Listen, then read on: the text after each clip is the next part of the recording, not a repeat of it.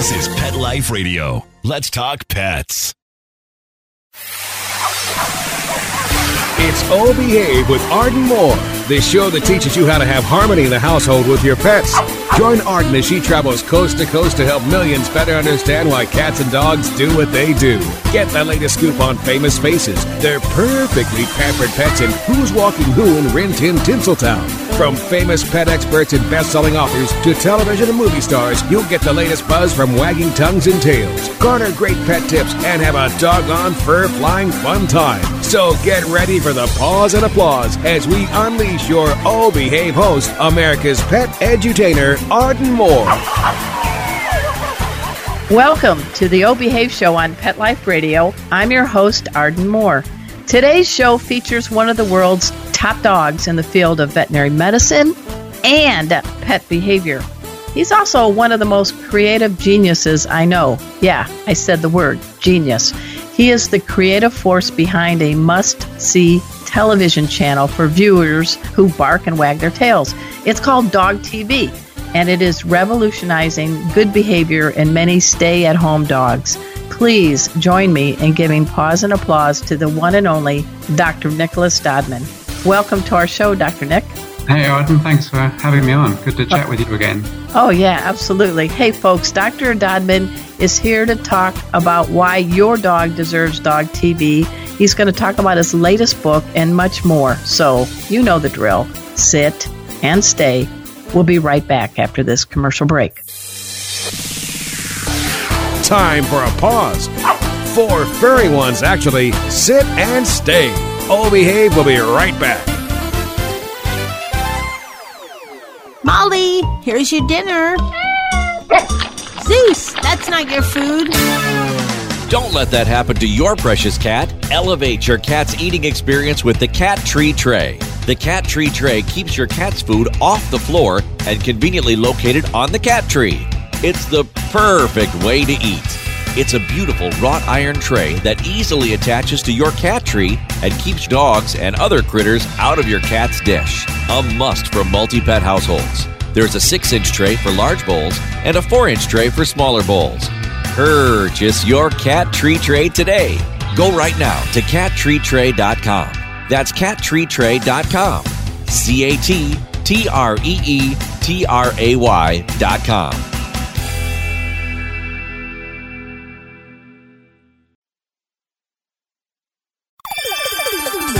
Let's Talk Pets on PetLifeRadio.com. Oh Behave is back with more tail-wagging ways to achieve harmony in the household with your pets. Now back to your fetching host, America's pet edutainer, Arden Moore. Welcome back to the Oh Behave Show on Pet Life Radio. I'm your host, Arden Moore. Our special guest today is the remarkable Dr. Nicholas Dodman. Now, we could literally fill up the airtime on today's show by listing all his accomplishments, but let's just highlight a few. He is the best-selling author of more than 5 books, many that I have in my office, including my personal favorites, The Dog Who Loved Too Much and The Cat Who Cried for Help. He founded the Animal Behavior Clinic back in the 80s at Tufts University's very prestigious veterinary school. Oh, and I think you've got more initials after your name, Dr. Nick, than a bowl of alphabet soup, because this guy, he's a veterinarian, a behaviorist, anesthesiologist. He's an in-demand pet expert. He's appeared on such shows as Oprah, 2020, The Today Show, CNN. I can't keep it all tallied.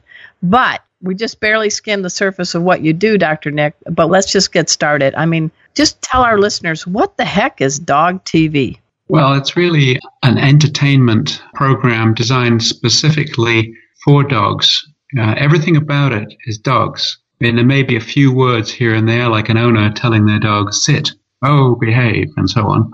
Okay. But really, it's dog content, so it's designed to be visually appealing to dogs. It's designed to appeal to their sense of hearing, and there's a calming phase in there which has bioacoustic music. It's got content that's appropriate for dogs because, you know, all animals like seeing each other, and in the case of dogs, they're humankind friends, and also the sort of terrain that they typically traverse, whether it's city streets or parks or fields.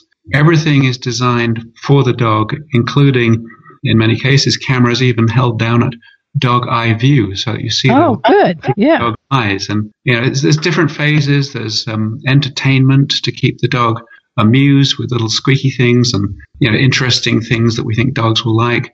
There's the relaxation phase, which is particularly helpful for dogs home alone, to help them relax and have a little sleep while their owners are out instead of panicking. And then there's sort of an education phase that we call exposure, but really it is exposure. It's exposure to things they might come across in everyday life that might otherwise worry them, but at a very low level and sort of intermittently, so they can kind of get used to it. You say the word dog TV and you think, oh, you're just showing a bunch of dog videos. But from what you're even just highlighting, Dr. Nick, there's a lot of research and science that went behind it. I mean, of all the things that you've done, was this one of the most challenging and rewarding to be part of the team on this? Well, I must admit I was delighted when I was asked in the very early days to join a small group of 2 to make the third person. And I was immediately, entrained into this as being interesting, appealing, useful, much needed. And actually, I was already doing something like this, but kind of piecing it together myself. Okay. So when dogs were home alone, I would, like so many dog owners do already spontaneously, is I would advise people to leave on, say, the TV, so they've got some visual stimulation, and or radio tuned into an appropriate station, and to provide a room with a view and entertainment. And I was trying to put it all together, but it was about 5 steps. Yeah. Dog TV does it in 1 step. It's, the entire package all rolled into one with the visual, auditory, content, entertainment, relaxation. It's the whole thing. So I was just delighted to join that group. And, I always thought right from the very beginning, this content is particularly helpful for dogs home alone. I mean, sure, you could put it on in the evening while you're cooking, and it might be an entertainment for the dog while you're busy or working on a computer. But the fact is, if the dog is home alone, this is something other than the sound of silence that will appeal to the dog and make the otherwise stressful environment less stressful. I always think there's nothing more distressing than the sound of silence and perhaps a clock ticking in the background. There's a lot of dogs that you have treated when you were at Tufts and other places that, are suffering from stress, are suffering from separation anxiety and other emotional things that can cripple them. I mean, you talked about the phase, there's this audio and video portions that are catered to dogs, but how does this work? Because it looks a little different than your regular high definition TV show for us as 2-leggers. You kind of tweak the way it looks a little bit, right? With the colors?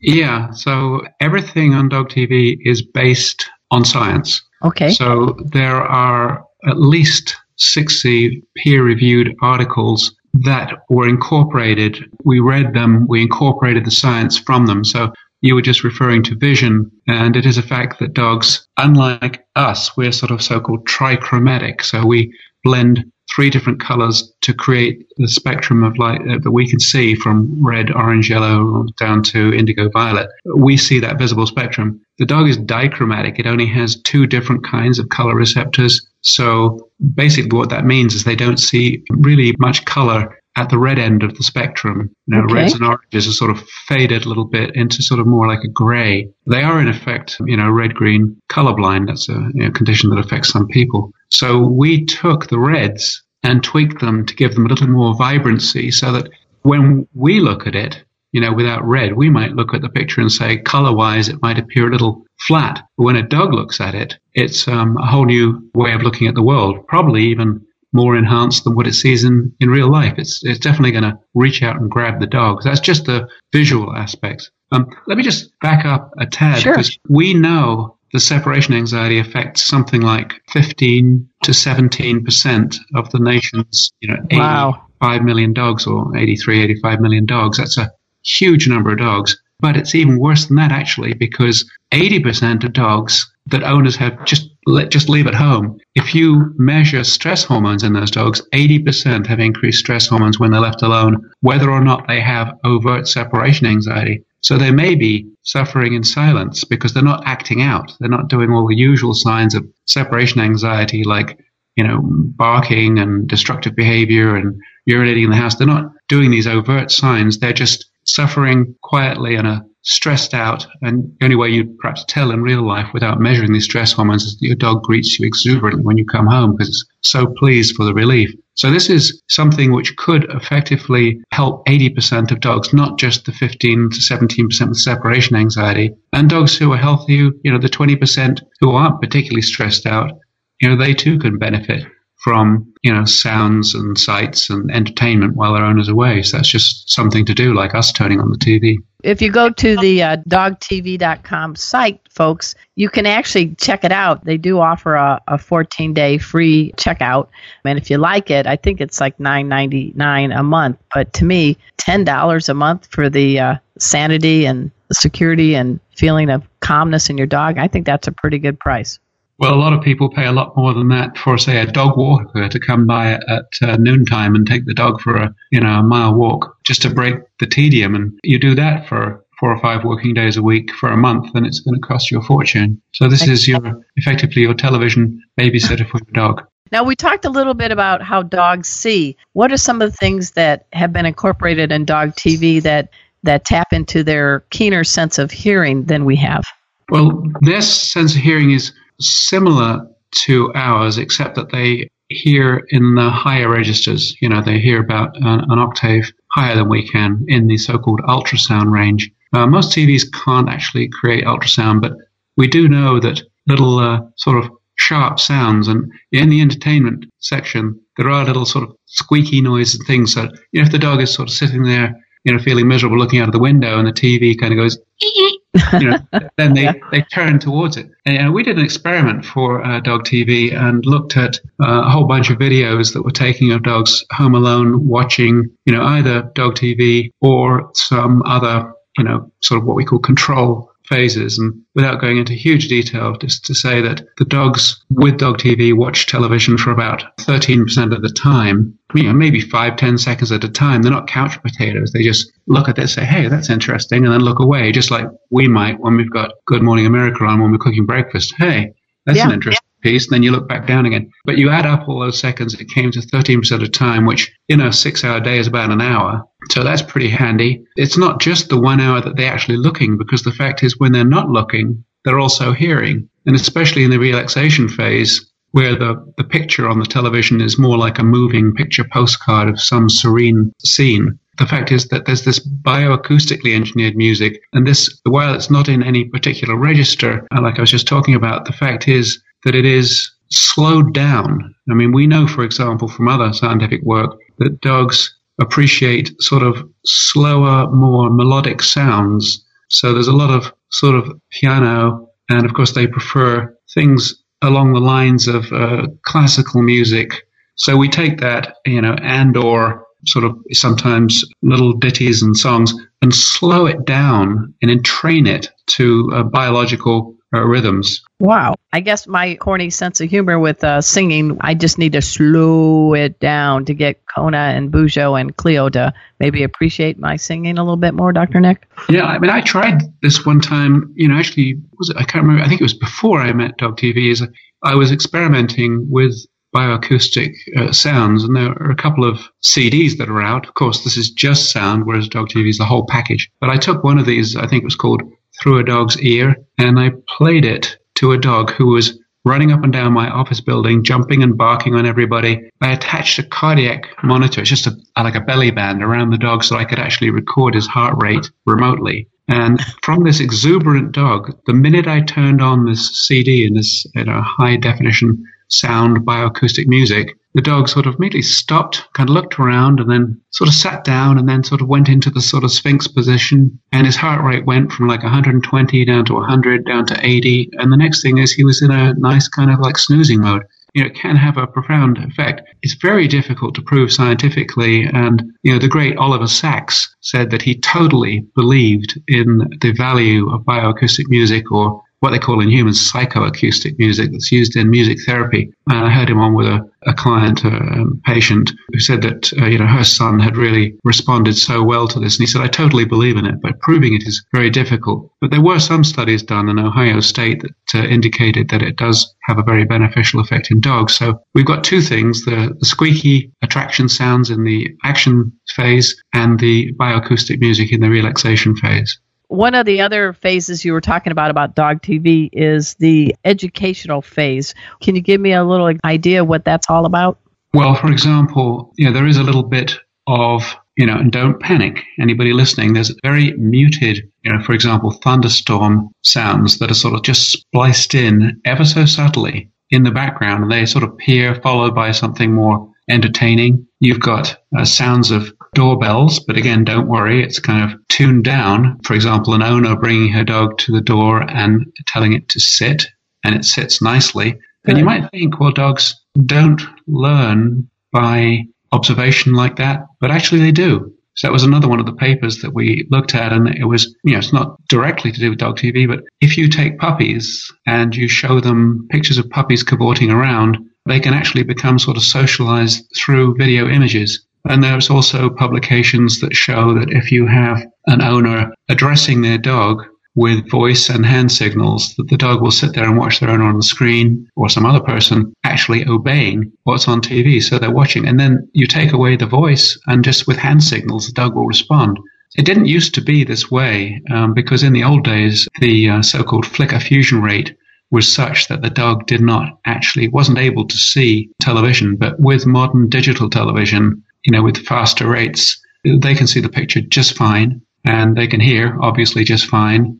We've known this for a long time. I've had people come to me and say, my dog, he loves television. And one of them, he would always, when he heard the theme song for that Barney the Purple Dinosaur, he would You're not going to sing that. Are you going to sing that for us now?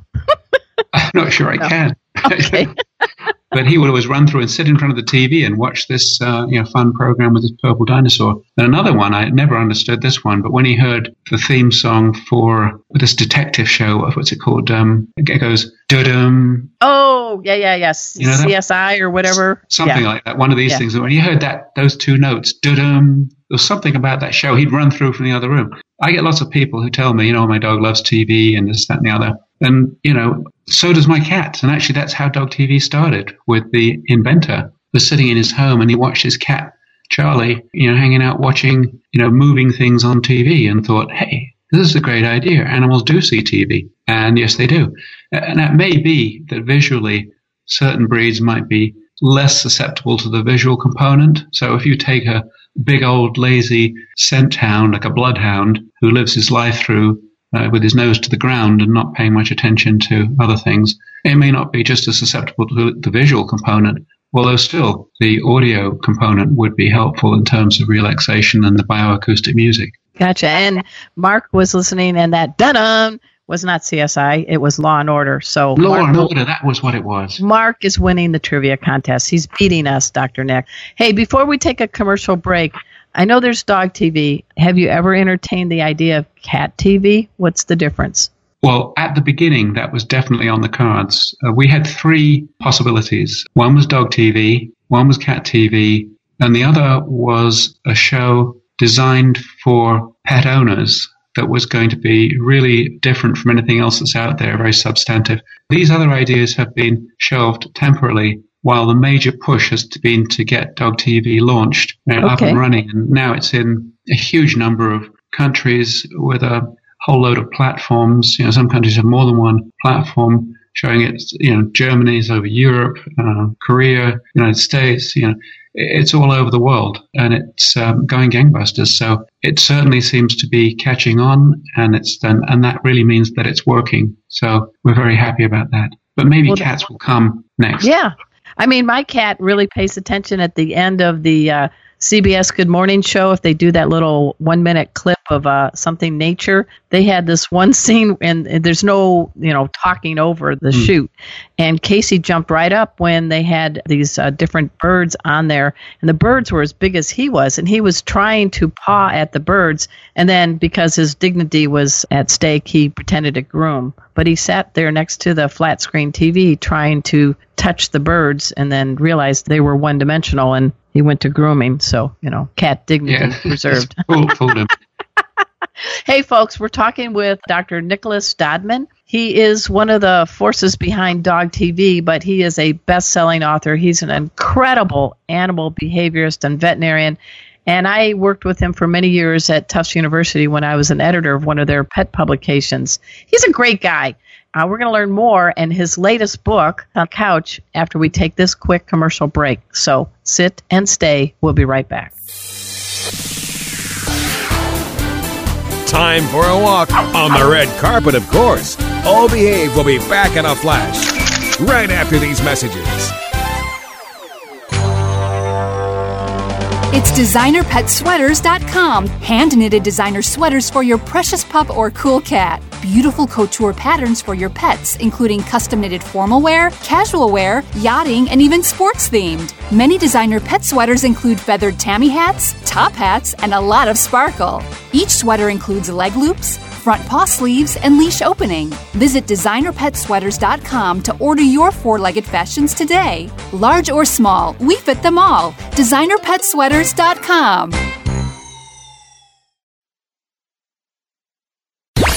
Let's talk pets Let's talk pets on Pet Life Radio. Pet Life Radio. PetLifeRadio.com. Hi, it's Victoria Sewell from Animal Planet. It's me or the dog. You're listening to Oh Behave with Arden Moore on Pet Life Radio. We're back from the lot. Just checked the paper and we had a record showing at the box. The letterbox, that is. Now back to Oh Behave. Here's Arden. Welcome back to the O Behave Show on Pet Life Radio. We're speaking with Dr. Nicholas Dodman. Hey, I don't know if you remember this, Dr. Nick, but one time you had some kind of Jag or some other sports car when I was visiting Tufts University, and you took me for a spin. So I think an IndyCar race driver is in your future, too. Well, yeah, that was a 911 Porsche wide body. Oh, that's it. Yeah. In sort of white gold color. My wife was worried that I would appear very obvious driving around town. I think that was the case because I got 1 or 2 tickets. That's all right. But I had a Jaguar in the past. I did like cars, especially when I was young, and I had a very fast E-Type Jaguar with a fastback model in British Racing Green, and that was very cool. Do you ever watch any of the car shows like Jay Leno's Garage or anything like that? No, and I don't watch NASCAR. I just like cars. I don't know much about them inside, but I admire some sleek lines. All right. And we got to give a shout out to your wife, Dr. Linda, who's also a veterinarian, correct? She is, yes. All right. Hi, Linda. All right. Yeah. Hey, so tell us about your latest book, Pets on the Couch. When you were you're a professor emeritus now at Tufts, but you have gotten every kind of dog and cat and other critter case that needed your professional guidance. So tell us what Pets on the Couch is about and where we can get our paws on it. Well, this may sound kind of dull, but it's not. Okay. It actually almost describes, although not necessarily in this order, my life at Tufts and the research we've done and the discoveries we've made. So, a lot of the work, of course, was about obsessive compulsive disorder in animals, which has, gone the world. We've discovered genes that cause it in dogs. The genes have been confirmed in people. We've done MRI scans in dogs with compulsive disorders and found their brains are very similar to those of people. Wow. At one point, I found an equine model of Tourette's syndrome, which we published. More recently, I found a dog model of autism, which we published. I was probably the first person to recognize PTSD in dogs. Yes. I tell that story in the book, and Alzheimer's, and basically every kind of new thing or discovery that happened in my 35 years at Tufts, and some of it was really quite strikingly different. And I guess the theme behind the whole thing is there is kind of really just one medicine, that we're all mammals, at least the mammals and us are all in one group together. We're not fish, we're not birds, although birds are very smart. Fish can be smart too sometimes. But it's about really the mammalian kind. There's some avian stuff in there too. but, how similar we are, that you can translate, for example, a condition that occurs in people or a medical treatment in people will translate directly to the dog. And in some cases, we've invented new treatments in dogs, and those have actually found their way into the human usage in psychiatry, for example. So there's two arrows going both directions. We can learn a lot about animals from seeing what happens in people, and people can learn a lot about what happens in themselves by understanding what happens in dogs. So the book's really about one medicine, the translational approach, and all of the novel things. But my editor kept saying, more stories. You do have more stories, but it's this breakthrough knowledge that has really benefited countless dogs and cats. I mean, the work you've done with studies on Prozac for kitties have saved many cats from being surrendered to shelters or just dumped. I mean, seriously, I do applaud you. Well, thank you. I look around now into specialty groups and I see them discussing medicines that, wouldn't even be being used if, we hadn't first tried them out at Tufts, and they're helping dogs far and wide. And it's kind of humbling when you travel to Japan and you find out that they're using a medicine that started at our little clinic at Tufts University in central Massachusetts. Nice. Now, obviously, you don't have a Boston accent, so tell our listeners where you hail from. And were you one of these little boys that said, I'm going to be a veterinarian when I grow up? Or what was the dynamics that led you this way? Well, I kind of do go through that a little bit in the book, but it was really that I was an animal person, and I became an animal person because I had an animal mother who had flocks of wild birds that would follow her around, and I'd very often walk into the kitchen and there'd be a thrush or blackbird hopping around on the kitchen table as she prepared its food, or they'd sit on her head, and they all had names, and she used to defend them against naughty Mr. Magpie who'd come and steal her eggs. And even when she came to see me in the United States later, she had to get a bird sitter to come and look after her wild birds in the garden because they would miss her when she was gone. Wow. And everybody, she was like this neighborhood St. Francis of Assisi. Everybody brought everything with fur or feathers to her. If it fell out of the nest or broke a leg or something, she'd nurse them to health. So I was bathed in it from a very young age. And what part of England? Yeah, what part of England did you grow up? I hailed from London. Okay. And we moved progressively a little bit further south, but we were still quite close to the smoke, as they call it. And, I hadn't kind of twigged it when I was in late teens. And, the careers master said, you can be a doctor, a dentist, or a veterinarian, or an ophthalmic optician. Wow. Now, I don't want to be an optician. My brother-in-law is already a doctor, so I can't.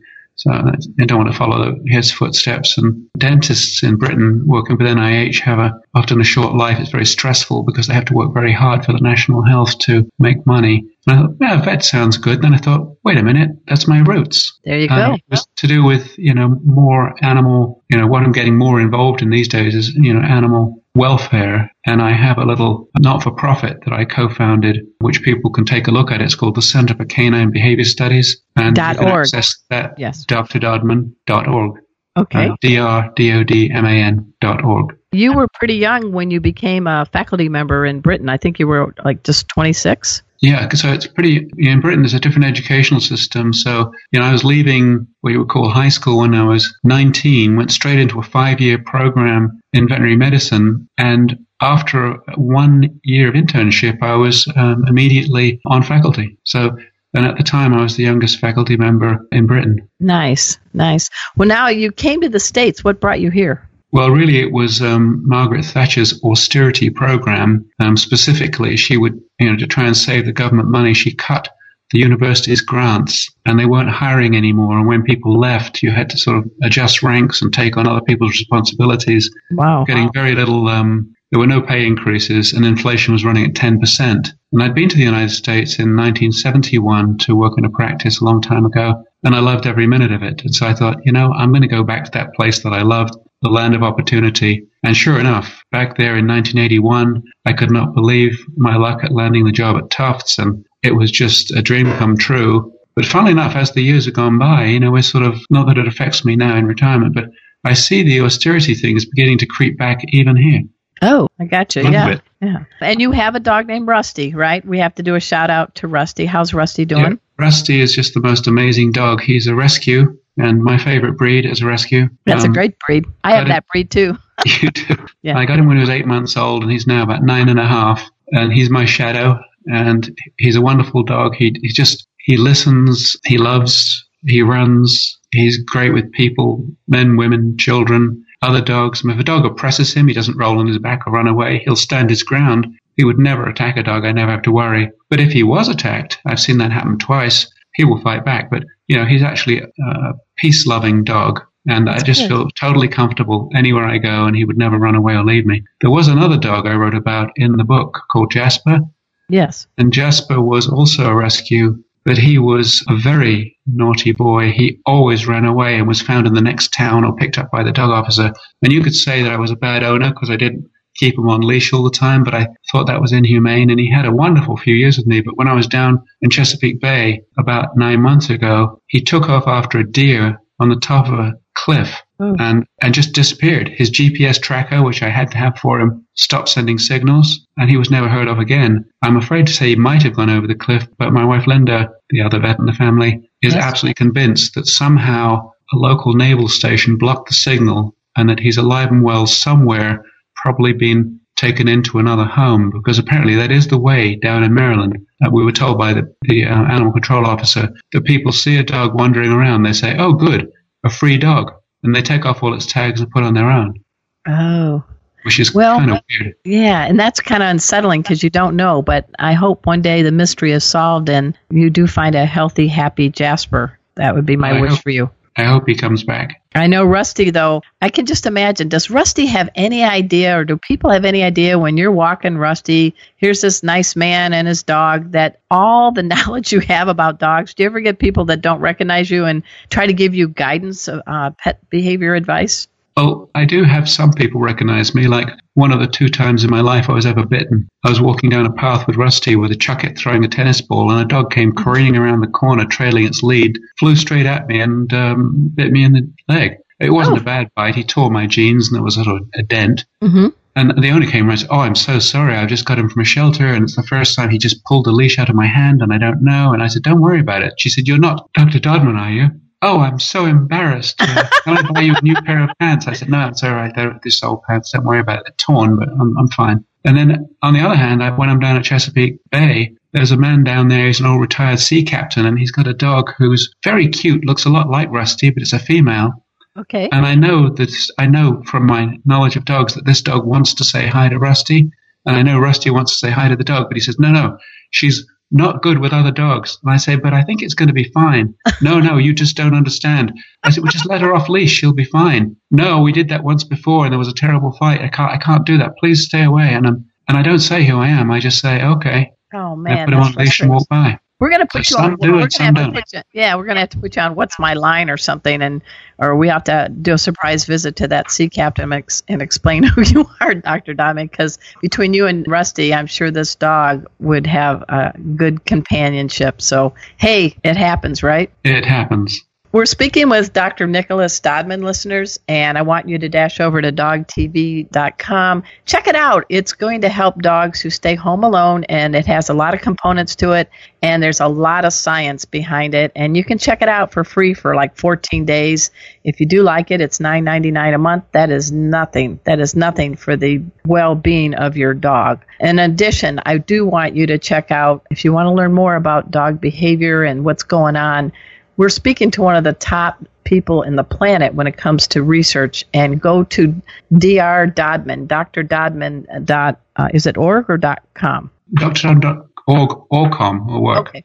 All right. And that'll just forward you right to the Center for Canine Behavior Studies, and you can learn even more. I got to say, Dr. Nick, I have been delighted and honored to share some of your knowledge when I was an editor at Tufts and when I write for different publications. You're a go-to guy, and you've really, really improved the well-being of dogs, cats, and other critters all over this planet. So from that kid in the kitchen with your mom wrestling with birds, I mean, look what you've done.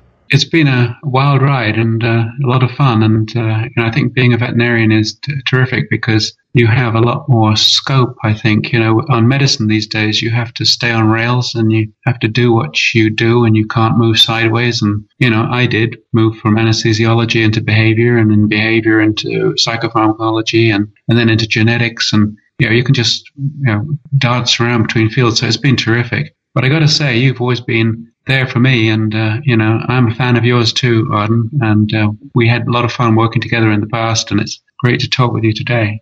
Well, I appreciate that. Folks, please go to dogtv.com. Please check out drdrdodman.com.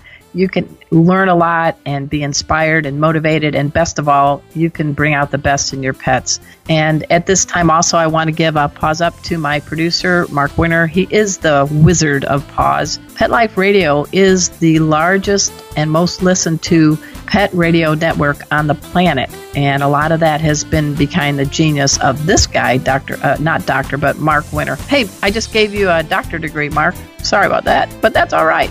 And the other good news, listeners, is somebody named Oprah has picked our show, Oh Behave, as one of her top 3 favorite pet podcasts on the planet. So we're very honored by that. So keep tuning in. Tell all your friends. So until next time, this is your flea-free host, Arden Moore, delivering just 2 words to all you 2, 3, and 4-leggers out there. Oh, behave. Coast to coast and around the world, it's Oh Behave with Arden Moore. Find out why cats and dogs do the things they do, and get the latest buzz from wagging tongues and tails in Rin Tin Tinseltown. From famous pet experts and best-selling authors to television and movie stars, you'll get great tail-wagging pet tips and have a fur-flying fun time. All Behave with America's pet edutainer, Arden Moore. Every week on demand, only on PetLifeRadio.com.